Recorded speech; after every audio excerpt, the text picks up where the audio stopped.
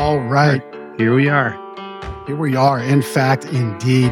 Crispin, I think if podcast listeners and watchers, when you get to watch a show like your show and my show, which are fantastically produced by Chris Stone from Cast Ahead, I think if those folks got to watch the pre-show, the behind the scenes of the podcast, they would just laugh their butts off. Because I know we just were.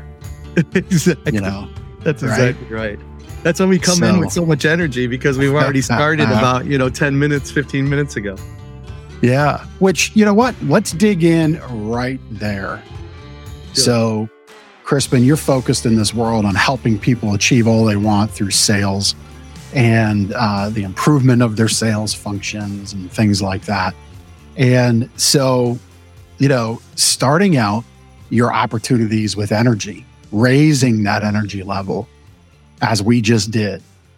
Yeah. And I won't get into it because maybe you'll Google this at the office and then you'll bring up, I won't say it. Well, I'll say it, but please turn the audio down.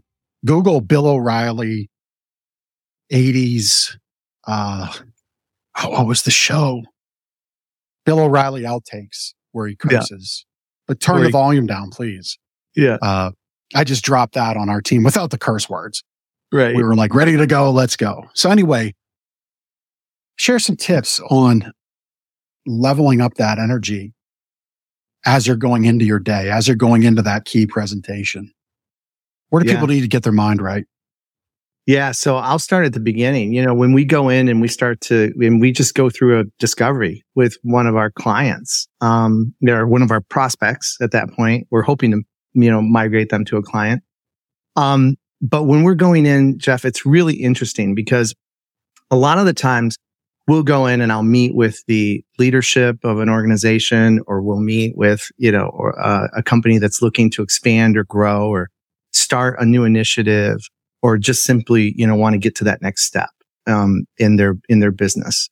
So what we do is we'll go in and we'll go through a full discovery. We'll ask lots of questions. How did you get to where you're at today and where are you going? And a lot of the times, the executives or the C-level leadership, they'll sit up straight in their chair and they'll say, Crispin, let me tell you about, what keeps us up at night.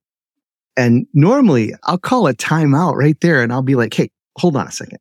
Like, I'm not here to uncover, those skeletons in the closet. I'm not here to hear what issues or challenges or frustrations that you're really having right now. Like, I want to start this the right way. Like, right. I want to know what gets you up in the morning. I don't want to know what keeps you up at night. Right? Because when we come in with Sales Arbiter, when we come in, we're going to uncover all that. We're going to figure out what's working, what's not working, how you got to where you're at today. But I really want to know, like, what gets you up in the morning? What gets you excited about your business? Why do you think this is the time to expand and grow? Like, help me understand that first before we start talking about all the dirty laundry, Right. And so it even starts before that. Like, even when we're out there prospecting and we're talking with prospective clients, we start at that point, if that makes sense, Jeff. We start right at the beginning and building, that trust and that relationship and really trying to understand what excites you, man. What excites you about your business and why is this the time to do what you're thinking about doing, if that makes sense. Yeah. 100% it does. Yeah. Yeah. So I always, and I forgot to mention this in the pre-show, I always make little notes because I like to clip out great moments. And that really was a great moment about focus on where you start, getting the right start, having the right intention of why do we want to start this goal? Right? Where do we want to go? And so my next question of you would be, we called this show Profitable Sales, Personal Freedom. My belief is that when sales is done right, it's the most honorable profession out there. I agree. Because you're earning the opportunity to have someone give you their hard-earned money in whatever way they earned it in this world in exchange for your services, your goods, your products. And my belief is that when you do this right, you get to punch your own ticket, live your own life. being able to sell things unlocks a lot of opportunity for people. Yep. So expand on that for us. Expand on that for people listening, maybe through the lens of sales managers to help their team level up, maybe somebody getting into sales, how they might out of somebody in sales who's kind of stalled. Yeah. I think there's a lot of that level. You know, what resonates with me in that question is that there's just a lot of pressure when it comes to sales, right? We put pressure on ourselves, management or leadership puts pressure on their team, and we're always talking about, wow, we got to close more business. We got to get more sales. We got to make more conversions. We got to do all of these things to move that needle. And I really believe, Jeff, in my heart of hearts, I think we make sales a lot more difficult than it needs to be. And so I've kind of boiled it down to 3 basic concepts. 1, you have to behave correctly, right? If your behaviors are right when you're in that sales role, and what I mean by behave correctly is if you're doing the things that you need to do every day, making calls, doing your outreach, follow-ups, all of those things that you need to do to continue to move opportunities through your pipeline, and you're acting, the way that you're supposed to act in your role, and you're behaving correctly, then the next step in that process is you will have a higher level of production. And if you have a higher level of production, then sales will come. Like, I don't know why we make it so difficult. Like, behave properly in your role, you'll have a higher level of production, then sales will come, right? But if you go into a sales event and you're my teenage daughter taught me this word, and you're so thirsty, right? You're so thirsty for a sale, right? You're so thirsty for a sale, right? And so, you go into that event and you're saying to yourself, man, I gotta pay my mortgage. I gotta pay my car payment. I gotta pay my cell phone bill. Like, I got things I gotta do, Jeff. And you say, I gotta make this sale. I gotta make this sale. You're putting way too much pressure on yourself, and you're putting way too much pressure on your prospect. So I think your mindset has to change, right? And so when I talk about mindset, I think that you need to do one of 2 things at that, if you find yourself at that tipping point. 1, to give yourself a little solace, like give yourself a little clarity. Don't go in trying to sound or act like a salesperson. Go in and say to yourself, I'm just going to try and have a valuable conversation with this potential prospect. I'm going to try and ask questions. I'm going to try and get to know them. I'm going to try and have a conversation, right? Instead of making it sound like a sales event or you're the salesperson. And I mean, that means we're in the wrong place in my mind, right? And then the second piece of that, which is really important, is this. Don't think to yourself, man, I got to make a sale. I got to move this to conversion. I got to make this happen. Just go in and say, I want to try to move the prospect to a decision. Now, that decision may not be the decision or the outcome that we want, right? They may decide that they're not going to move forward with our services. Okay.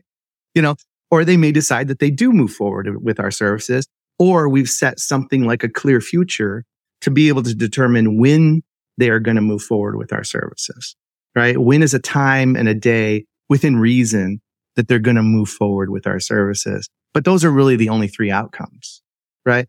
But you want to move them to a decision, because that way we don't have to waste our most valuable asset, which is time.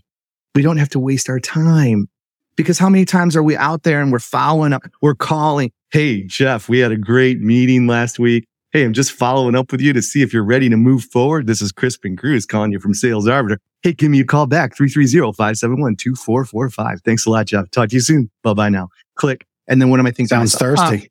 Yeah. Right. And I'm thinking to myself, oh, that was a great call. I know that they're going to move forward. They want to move forward. Where does that voicemail go? Nobody ever gets this wrong.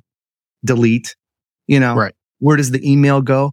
We're slaving over crafting these emails. Oh man, I don't know. Should I say that or then here? Should I say it or is?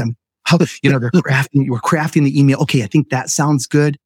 They see the email pop up. They've already gone into the witness protection program, baby.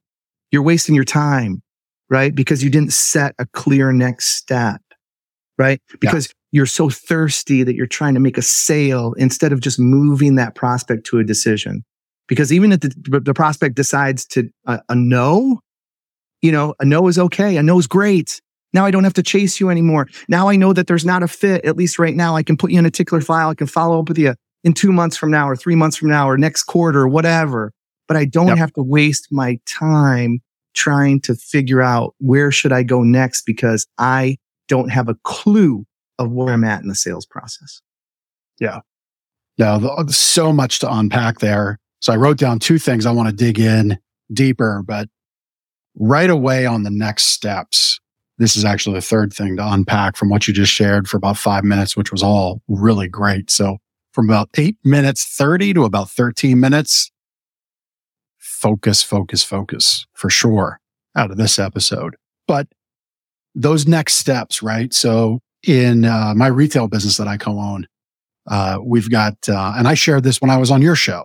Mm-hmm. One of those things we end with is, so where do we go from here? What are your next steps? That's exactly right. We simply ask. That's right. And so many people just assume that people don't want to have that conversation, despite having spent maybe an hour, 2 hours with us. Maybe they spend 45 minutes with you and your business if you're listening, whatever. Like, it's okay to ask that question.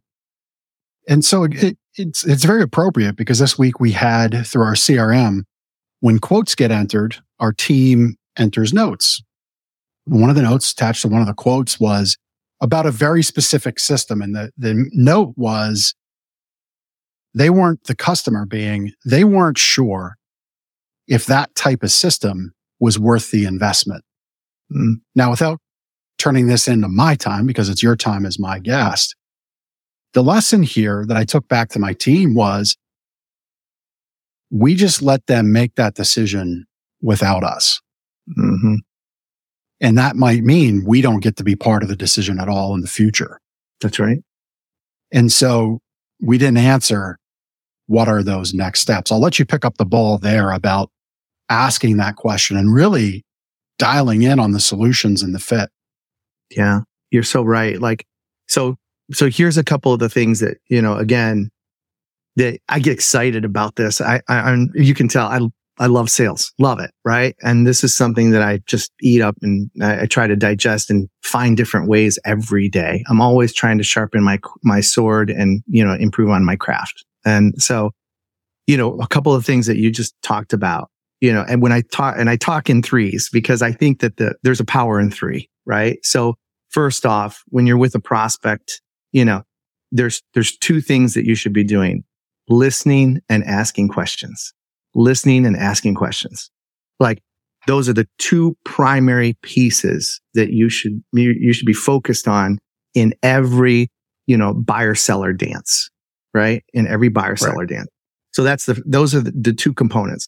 The third thing that you talked about, which I think is critical, is the where do we go next? What would you like to see happen next? Where do we go from here? That type of questioning strategy is awesome at the end. But then what do we need to do? We need to stay in control, because the best opportunity for you to set your next step is when you're engaging with the prospect in your call, right? You want to set up a clear next step no matter what. Like, Jeff, if I know that this is going to be a 2-call close or a 3-call close, or I have an extended closing cycle for my product or service, and I know that this is not a 1-call close, situation. That's just not where we live in the business that I run, right? So, since I know that, then the very next thing is making sure that you set up a clear next step when you are with your prospect, to then be able to say, okay, then this is what's going to happen when we get together next time, and setting a little contract, a little verbal agreement to make sure the prospect knows, hey, when we get together next Tuesday at 10 a.m., then what I would really like to have happen at that time is A, B, and C. Are you okay with that, Jeff? Right? And so you're setting that very clear future, that next step to make sure that you have the opportunity then to move that prospect to decision. Right? Yeah. But no better time to stay in control of that than when you're engaging with them at that time. Yeah. Right? Yep. Yeah, 100%. And so I coached up my team to say, we cannot let one of our guests leave with that big of a question looming. Right. Because we're really kind of, to break it down to, I think, an analogy everybody listening and watching is going to understand. It really kind of comes down to, am I buying a car, four-door sedan, or a pickup truck? They're both a vehicle. They're both going to get you from A to B. But that's about the only commonalities they share. Right. And so I said, we need to dial in better with our customers. And we talked about why I got there and et cetera. And it isn't beating up on my team. It's just everything's a learning opportunity if you choose to look at it that way. Yep. And even seasoned pros can have a bad day. Even seasoned pros can miss a mark. It happens. Absolutely. Absolutely. Yeah. And that's, it's called a sales practice. That's just like just like the physician calls it a practice, there's no absolute. I've never thought of that. There's no absolutes, right? It's called practice for a reason, right? Yeah. A practice for a reason. That's that thought of physicians practicing on you is a little unsettling, which is why it pays to research the right physician. Right. That's exactly right. And I never thought of that. And so, when you talk about that, when are you looking for a car or a truck? But here's taking me back to that situation that you were just talking about with your team is just think about all the time, the effort, the energy that it took to get your team, your salesperson in front of that prospect, right? Maybe there's a marketing campaign that you're running. There's calls that are being made, some way or another that prospect found us, right? And now you finally have the opportunity to get in front of them. Well, there's a sunk cost there. And I don't care what your business is, right? 100%. There's a sunk cost there. And so now you go through the sales event. And then at the very end, after all of the investment of time and energy and following, a formidable sales process to get them to a point to where you're able to ask that question. Hey, Jeff, what should happen next here? And then you give the power back to the prospect. Then you give the control back to the prospect at that point. Right. Yep. And then you turn it into what we call a letter opening event. You let them take your information, go shop it with another competitor. You let them take your information. You don't have a clear future. You don't have a clear, you don't have a set time and a day to follow up with them for a decision, right? You've literally just given them all the power back and you've given them the opportunity to put you into the witness protection program. Yep. Yep. After all of that. And I'm just saying, listen, the end of that engagement is the most important part. That's the most important part is where we really have the opportunity to try. And this is the only time that I ever let sales reps that I mentor or coach or manage. This is the only time that I ever let them use the word try, where we try to keep our prospect accountable for what's going to happen next. Right? Love that. Because prospects lie and they lie all the time. Okay. They do. I get you. Prospects lie and they lie all the time. So listen, we're going to try to keep them accountable for that next step in the process. And they still can sit there and smile and nod and say, yes, they'll be there and agree to the time and the day. And we've seen it happen where they don't show up. They don't answer their phone. They're not on the Zoom, they're not on the Zoom call or the webinar. We've all seen it happen, but at least we're trying to keep them accountable for what's going to happen next. Yeah. Yeah. That's really interesting. for me, my context of present sales leadership is through the front door of a retail establishment. I wonder, I always love sales processes that allow for time, because that time allows for some cool things to happen. Are you seeing anybody? So, and I got a couple things I want to circle back to, but let's go down this rabbit hole. So somebody's doing bigger ticket sales, maybe software sales, maybe bigger consulting packages, leadership packages, things like that. Time's involved.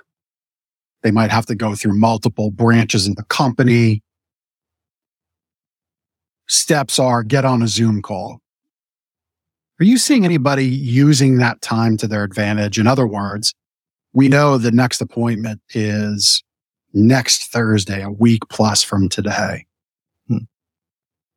Are people doing anything cool to have something show up via FedEx, UPS to remind of that appointment that's appropriate to the package being sold or to the company buying it? Is anybody putting cool stuff in like that because time is on your side? Yeah, it's interesting. I don't have a lot of clients doing that. And that might be an opportunity, It's because, and I know where you're going with it, because I remember listen, I own every single one of these gray hairs, right? And so I shaved mine off. I remember back in the day where we would actually use this tool called a pen and a piece of paper, and we would actually write little thank you notes. We would hand write a thank you note and drop it in the mail to a potential prospect, or we would drop that in the mail to someone. Those types of things just are not happening, as often today. And if there's an opportunity for you to do that and be a little different, that is one thing that we are constantly, preaching to the companies that we serve, Jeff, is how can we be different than our competitors? How can we act differently? How can we sound different? Are there things that we can do that will be looked at differently than our competitors? And that maybe the product, the service, the quality, maybe those things are pretty much the same, right? We're not the cheapest, but we believe we give a good quality product at a competitive price. But we know we're doing it right. To your point, we know we're doing it right when the prospect tells us. When the prospect tells us that, hey, Jeff, listen, I don't know what it is, man. It's your product's about the same. Your pricing, you're not the cheapest. I mean, competitively priced, but you're definitely kind of in the middle. You're not the most expensive, but you're not the cheapest. And I'll tell you, and pretty much all the features and benefits of the product are pretty much the same. But man, there's just something, I can't put my finger on it, but there's just something different about you. And that's the reason why we're going to move forward with your organization. That's the reason why we're going to buy your product or service. That's the reason why we're making the decision to move forward with you. Right? Yep. And that's when got something here, right? Now we've really got something because we're doing something different than our competitors to make our prospect, now our new client, feel different. Feel just a little different. Yeah. Well, and on that note, in this day and age where most everything can be bought from Amazon, orthodontists are not free from the Amazon effect. Right. Because you can go buy Invisalign on Amazon. Glasses, eyewear, contacts online. You can get fitted, put your phone 20 feet away, get an eye test. So there's always other options. That setting up those points of differentiation and orchestrating them into your sales process can really unlock a lot of freedom in the business, whether that's improved profits, whether that's bigger sales, hiring more people, reducing the workload. Everybody's own definition of personal freedom, I think, is a little different. right? Which is why sales is so great, because when you do it well, you get to punch your own ticket and dictate what that is. That's right. I mean, maybe share a few things that you've done or that you talk about with your clients that do create those points of differentiation. You know, what you just shared, hey, there's something special about what you're doing, and that's why we're moving forward. But what are some go-to things that you like to talk about, that you like to put in place with your clients? Well, it's the foundation of every training program that we install for every client that we serve. And the foundation of that is DISC, D-I-S-C. So not sure if you're familiar with it, you might be. But not only have I been trained in this specific sales system for the last 20 plus years, but I'm also a certified DISC trainer. Now, some will say I'm certifiable, which I probably can't really disagree with that. But I'll tell you, DISC has made all the difference in the world when it comes to the foundation of the training that we provide. And in a nutshell, what we try to train our the groups that we serve, what we try to get them to do is to act and be more like their prospect. And how do you do that? Well, then you have to identify their behavior type quickly, and then you have to align yourself with them, and you have to act more like them. And so we've changed this little colloquialism, that people buy from those that they like, that they trust, and that are like them. And so when we talk about that, being more like your prospect and being more or having them view you as having more of the behavior type that they are, then aligns you in a really, really unique way. And so we're always pushing the concept of DISC and trying to follow those breadcrumbs right from the initial engagement to determine, what DISC behavior is my prospect. So then I can align with them, have better conversations, and just make sure that they feel like, hey, this salesperson, this individual that I'm engaging with right now, this person's more like me, like he's one of us, right?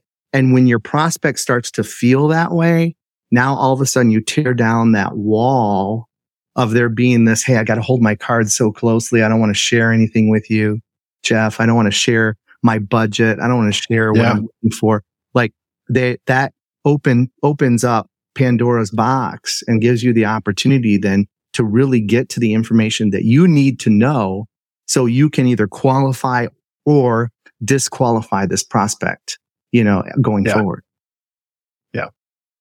Yeah, no, I love that. And just in case anybody's wondering what DISC is exactly, can you maybe explain that a little bit, just to close that loop? Because I think you're close to it, obviously. I know what it is. That's but okay. For anybody that isn't aware. Yeah, it's a behavioral analysis that was based on, the works of Dr. William Marston.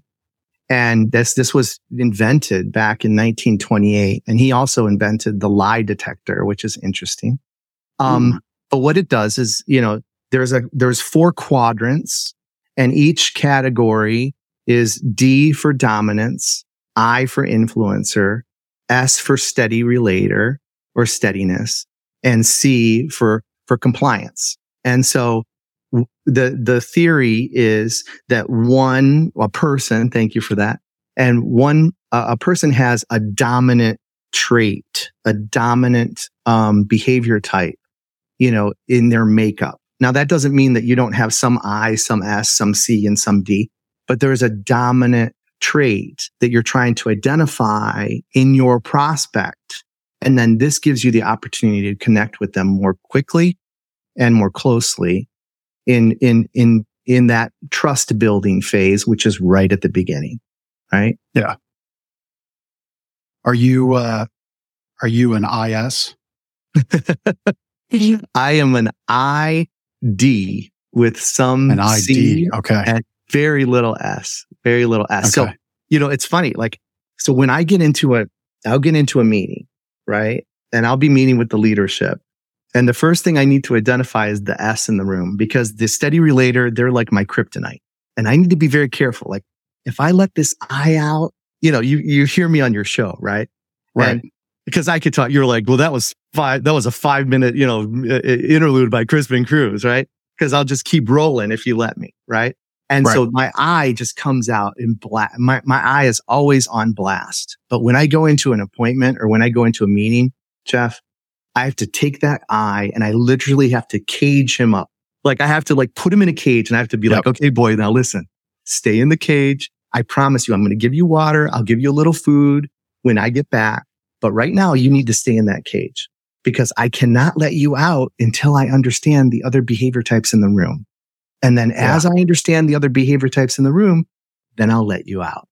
And even when I talk about an S, Jeff, even when I talk about the S behavior type, I lower my voice. I start to talk more slowly. I watch the cadence. I'm asking questions. I'm getting them involved because they will, and I've said this in training too, that S, if they even get a hint that you're this raging I behavior type, they will literally kill you in the parking lot. And what I mean by that is this, is that you go in and you think you had a great meeting. You connected with the CEO. You connected with the CFO. Everything sounds good. Maybe the administrator there was a raging S behavior type. Now, you didn't bring them into the conversation.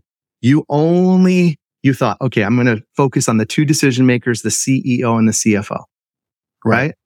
But the administrator is in the CEO. Right? Yeah. And so the CEO, Jenny, she leans over to Jeff, and Jeff's her assistant. Jeff's been her assistant for years. Right? And you're walking out and you think you absolutely killed the meeting. You're like, I'm taking the rest of the day off, baby. I'm going to go have a bourbon and some cigars. I'm going to celebrate because this one is in the bag. Right? And you're walking out to your car. And she leans over to her administrator, Jeff, and says, hey, listen, what do you think of that guy, Crispin Cruz at Sales Arbiter? And you didn't get him involved. You didn't ask questions. They were sitting there taking notes. They were asking questions. They smiled and nodded like they were, all the good stuff, right? But you didn't get them involved. You didn't ask them questions. You didn't ask them what was their goal? What is their goal for the company? Right? And so you're walking out to your car. And he says, man, I don't know. Just something about that Crispin Cruz I don't like. I don't trust him. I think we should look at a couple other options. And you are dead before you even got to your car. And you think you killed it. You think you killed it, right? And so that's one of the reasons why DISC, I love DISC because when you can identify the behavior type of your prospect and those that are in the room, those that are part of the decision-making process. Now you have the ability to bring those people in, make sure that you're answering those questions, make sure that you're engaging with them at a high level and you're building trust. Right? And it's always the S behavior type that says, man, there's just something different about this guy. Like, I don't know what it is, but there's just something different about him. Yeah. Well, and so part of that is understanding how the organization, how the buyer in front of you really works. How do they operate?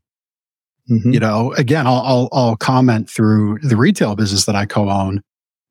I own it with my business partner, Ben, but we're not on the front line selling anymore.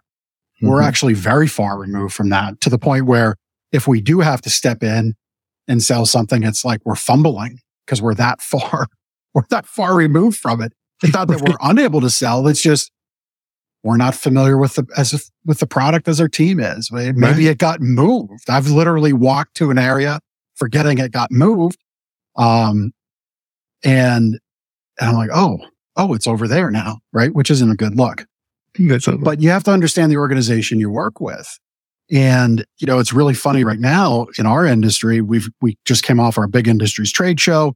I told everybody I'm going to take back my notes to the team and get their feedback, all the stuff. Well, what do you think the follow-up communications have been like?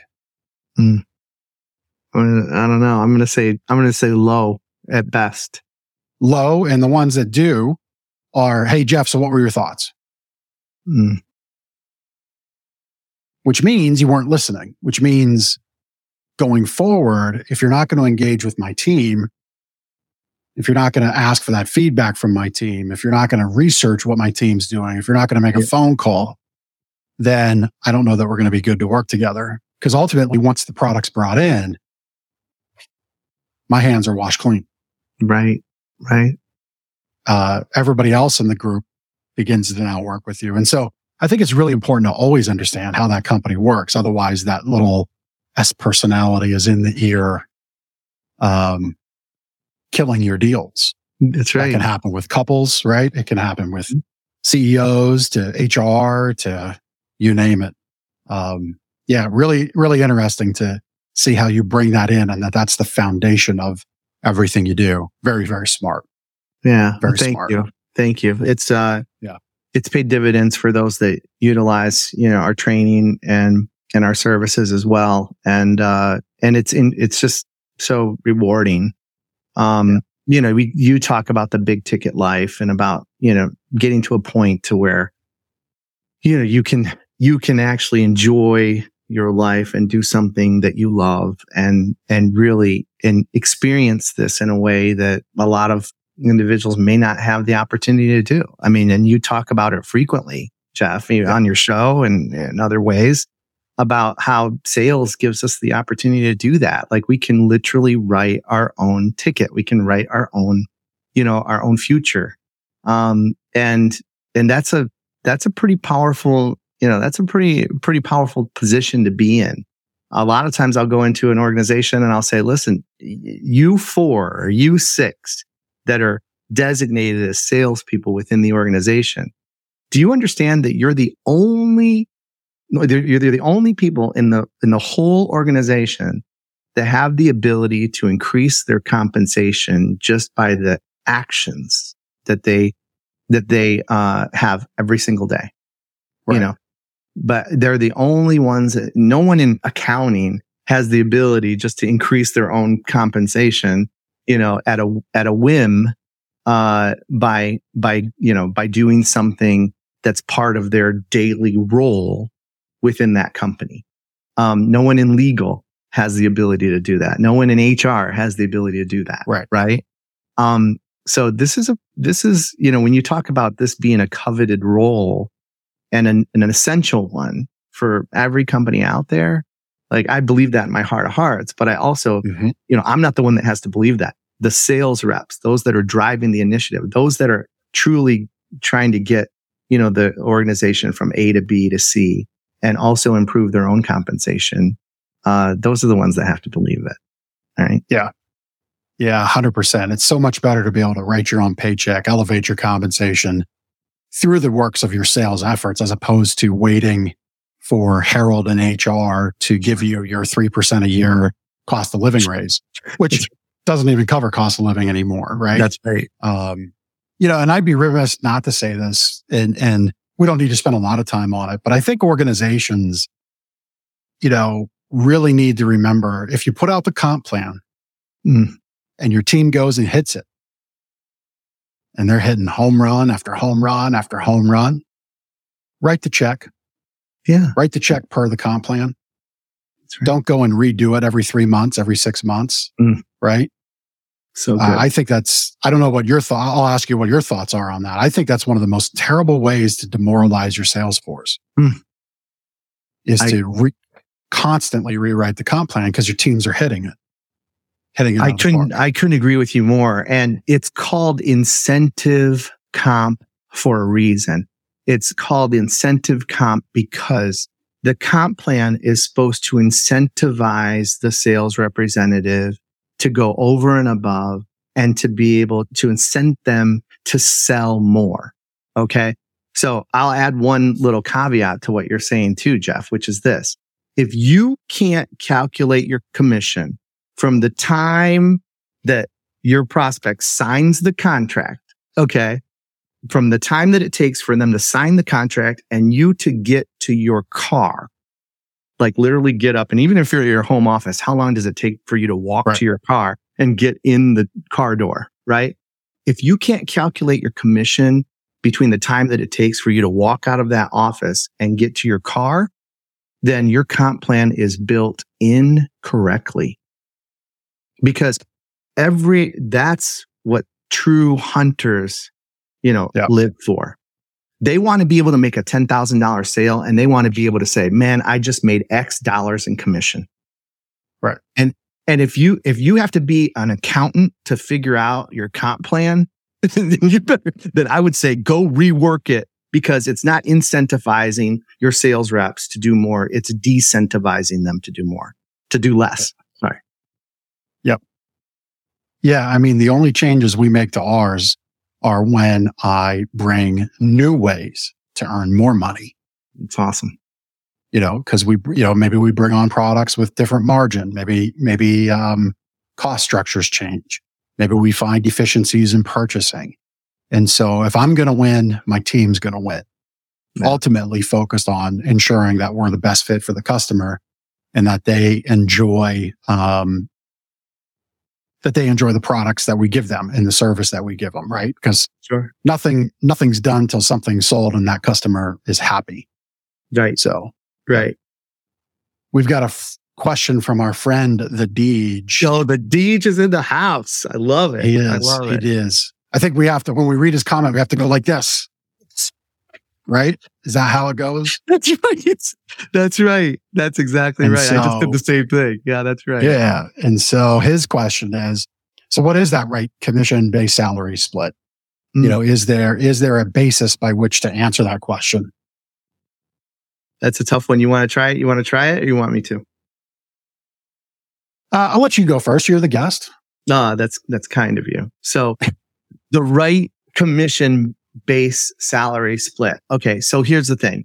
There are still some companies out there that feel like they can get it done on straight commission. Now, it's still a very, very competitive, marketplace out there for sales resources. Okay, when you're trying to hire a salesperson.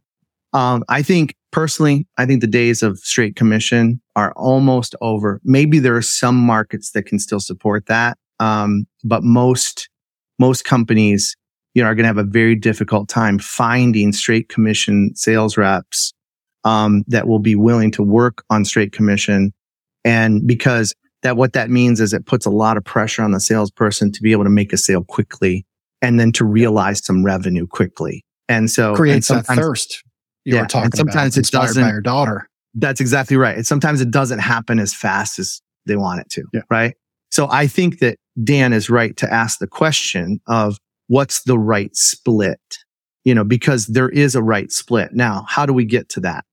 My theory has always been this: the foundation of the compensation or the base commission, you should be able to make in 12 months. Okay. So however long it takes to train your sales rep, right? And then 12 months from the time that they start, they should be able to make as much commission as they're making in their base salary, right? So the OTE. So if you're paying $50,000 in base commission or in base salary, then your plan should allow them to make $50,000 in commissions within their first 12 months. So their W-2 should look something like $100,000 at the end. Right. And if that's the goals that are set up, that's the KPIs that you've set up, that's the production. We talked about it earlier, right? So if they're behaving correctly, they're doing what they're supposed to do to be, to build their pipeline and to have a high level production, then the sales should yield about a 50-50 or an equal split to commission versus base salary. Yep. I like that. I'll share again through the lens of what I do with my team at the store. So for us, we do have commission. Although when you look at our reviews, Google's done this silly thing where they aggregate the thematic words of your reviews, and we have pressure up there, but it's actually no pressure. You won't find one single review that says we pressured somebody into a sale. In fact, you find the opposite. That thematically grouped word is about no pressure, So it's like my little like, really, Google, we can't figure that out in 2023. But anyhow, So we are commissioned, but we have a salary, and that salary essentially, because we are a small company, focuses on the jobs, the tasks that each undertakes in the business, right? Because it's our selling stage. The store is our selling stage. So it needs to be clean. Bathrooms need to be clean. Things need to be tidy.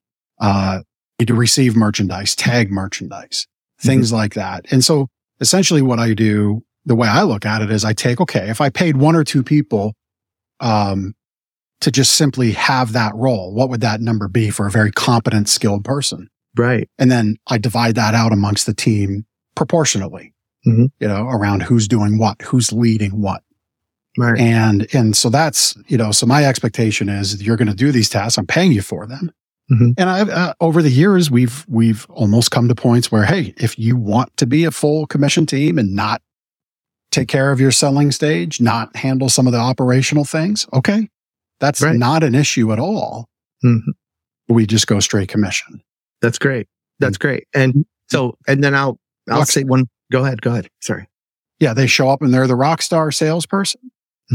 Have the supporting cast behind them. Ultimately, when presented with that, nobody wanted that. Of course. And so we find a balance. And it's never meant to be this adversarial thing. It's just meant to be, here's your options. You pick. Yeah. And that's what we find for us has worked. And I've shared that with others and they found it useful.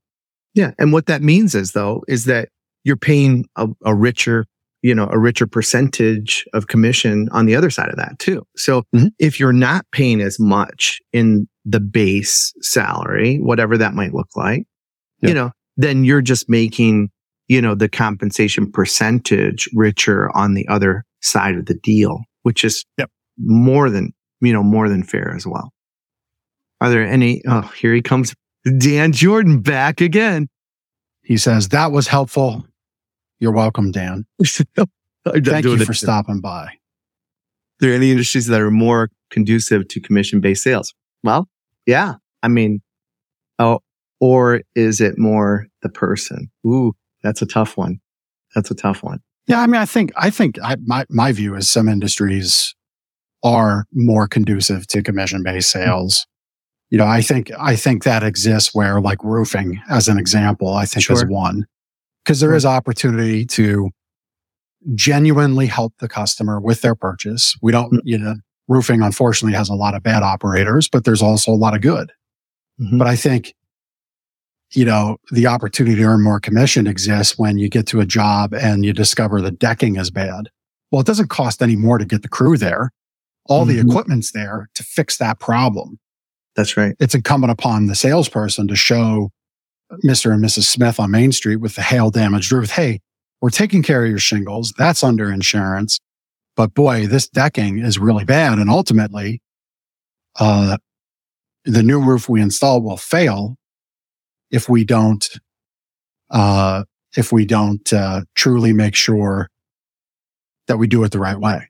That's so right. Here's what that looks like. And I think those kinds of jobs where those opportunities exist lend themselves to a higher commission because your cost basis against that sale is so much lower. Yeah, that's right. I was and I'm cheating off your paper just like I used to in high school all the time. And it's just, and I'll tell you, it's those in-home services companies that I think it still does make sense for. And again, but I've even seen, I've seen at least some help to get them started, right? They'll call it a training pay. So they'll pay you $500 a week for 6 weeks while you're still under training. And then if you make some sales and you start to piggy bank, some of that commission, then they'll pay you that just as the plan is built, but they'll at least give you some runway, right? They'll give you $500 a week or $750 a week or something like that. Call it a training pay and then get you rolling. So that seems to be enough to get those, people kind of salted into the position, if that makes sense. Yeah. Yeah. And I 100% agree with that. As we look to wrap up our time, I think, care about your people, care about your customers. You do those two things, it all does come together. You can't, it's to be inspired again by your daughter. What's her name? Yeah, Anna. Thank you. Anna. So we could tell Anna, you used her inspiration on the show today. You just don't want to be putting thirsty people out there because it's a bad look on your company. It's a bad look on the person in front of you, in front of your customer. So it's a bad representation. So thank you to Anna for that. Appreciate your inspiration there for Dad today. Crispin, if anybody wants to connect with you deeper, where do they go? We've been flashing it on the screen here for the viewers and the watchers, but for the listeners, we of course have show notes, but maybe they're driving and you can let them know where to go. That's it. So Sales Arbiter, that's SalesArbiter.com. You go there, you can fill out the form, the call. There's a call number on the website that you can call. That comes right to me. I am the easiest guy to get a hold of on the planet. So, if you use that phone number there, that 678-251-9141, that rings right to me, and we'd be glad to talk with you. There's our friend Dan Jordan as well, who helped me to, build this business and really kick it off the right way, and still handling a lot of business development, for me today. Fantastic. We're excited to help companies grow and try and get them to meet their goals, whatever that might look like. So thanks for having me on the show today, Jeff. It means the world to me. And, just the invite, was exciting for me to be a part of it today. Yeah. Well, I'm happy to have you on. Happy to have had you pour into my audience with your wisdom and leadership and guidance. And it's been a pleasure to have you on the show, Crispin. Really appreciate it. Anytime. All right. Thank you. All right, everybody. Well, that was another great episode. I'm looking forward to seeing you next week. So next week's episode is going to be a little different. Launching my book, The Space for Leadership, launches August 29th, 2023. The incredible team at Cast Ahead is going to be producing a full 2-hour launch party. I've got some co-authors in that book. They'll be jumping in. So look for that. If you follow me on socials, you're seeing it all over the place now because we're in that 1-week window of promotion. Please go to thejeffg.com/book, jump on that list. You'll get the notification when the card opens. You get all the bonuses we talk about that day. And I'd be so honored for you to get a copy of the book. So Crispin, again, thank you for stopping by. Appreciate you. Appreciate everything you're doing at salesarbiter.com. All the great ways that you help, and everybody else. Take care. Have a wonderful week. We'll see you next time. You got it. Thank you so much for taking the time to listen to this episode of The Big Ticket Life. You've heard from another amazing guest living their own big ticket life, and now it's time to live yours. First, I'd love for you to take me up on my free gift to you. Claim your gift at gift.thebigticketlife.live. That's gift.thebigticketlife.live. See, all your life you've been told what is and what isn't possible by the loudest voices from the cheapest seats. It's time to finally do life and business on your terms. Sure, you've heard similar things, but without clarity on what can be done, it's easy to have your customers, employees, maybe even partners, and your spouse keep you from truly living a big ticket life. My big ticket methods shift you into that investor seat in your business, away from commodity and away from competition, into a market of one, so you can finally live your own big ticket life.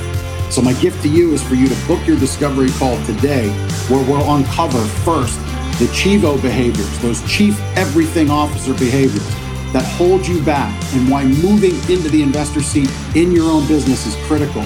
2, we'll uncover the premium position that's up for grabs right now in your market that you're missing out on. And 3, which big ticket methodologies are just waiting to be dropped into your business to explode your sales and profits. So again, thanks for listening to this episode. I'd love for you to take action right now. Accept this gift, book your call, go to gift.thebigticketlife.live. Again, that's gift.thebigticketlife.live.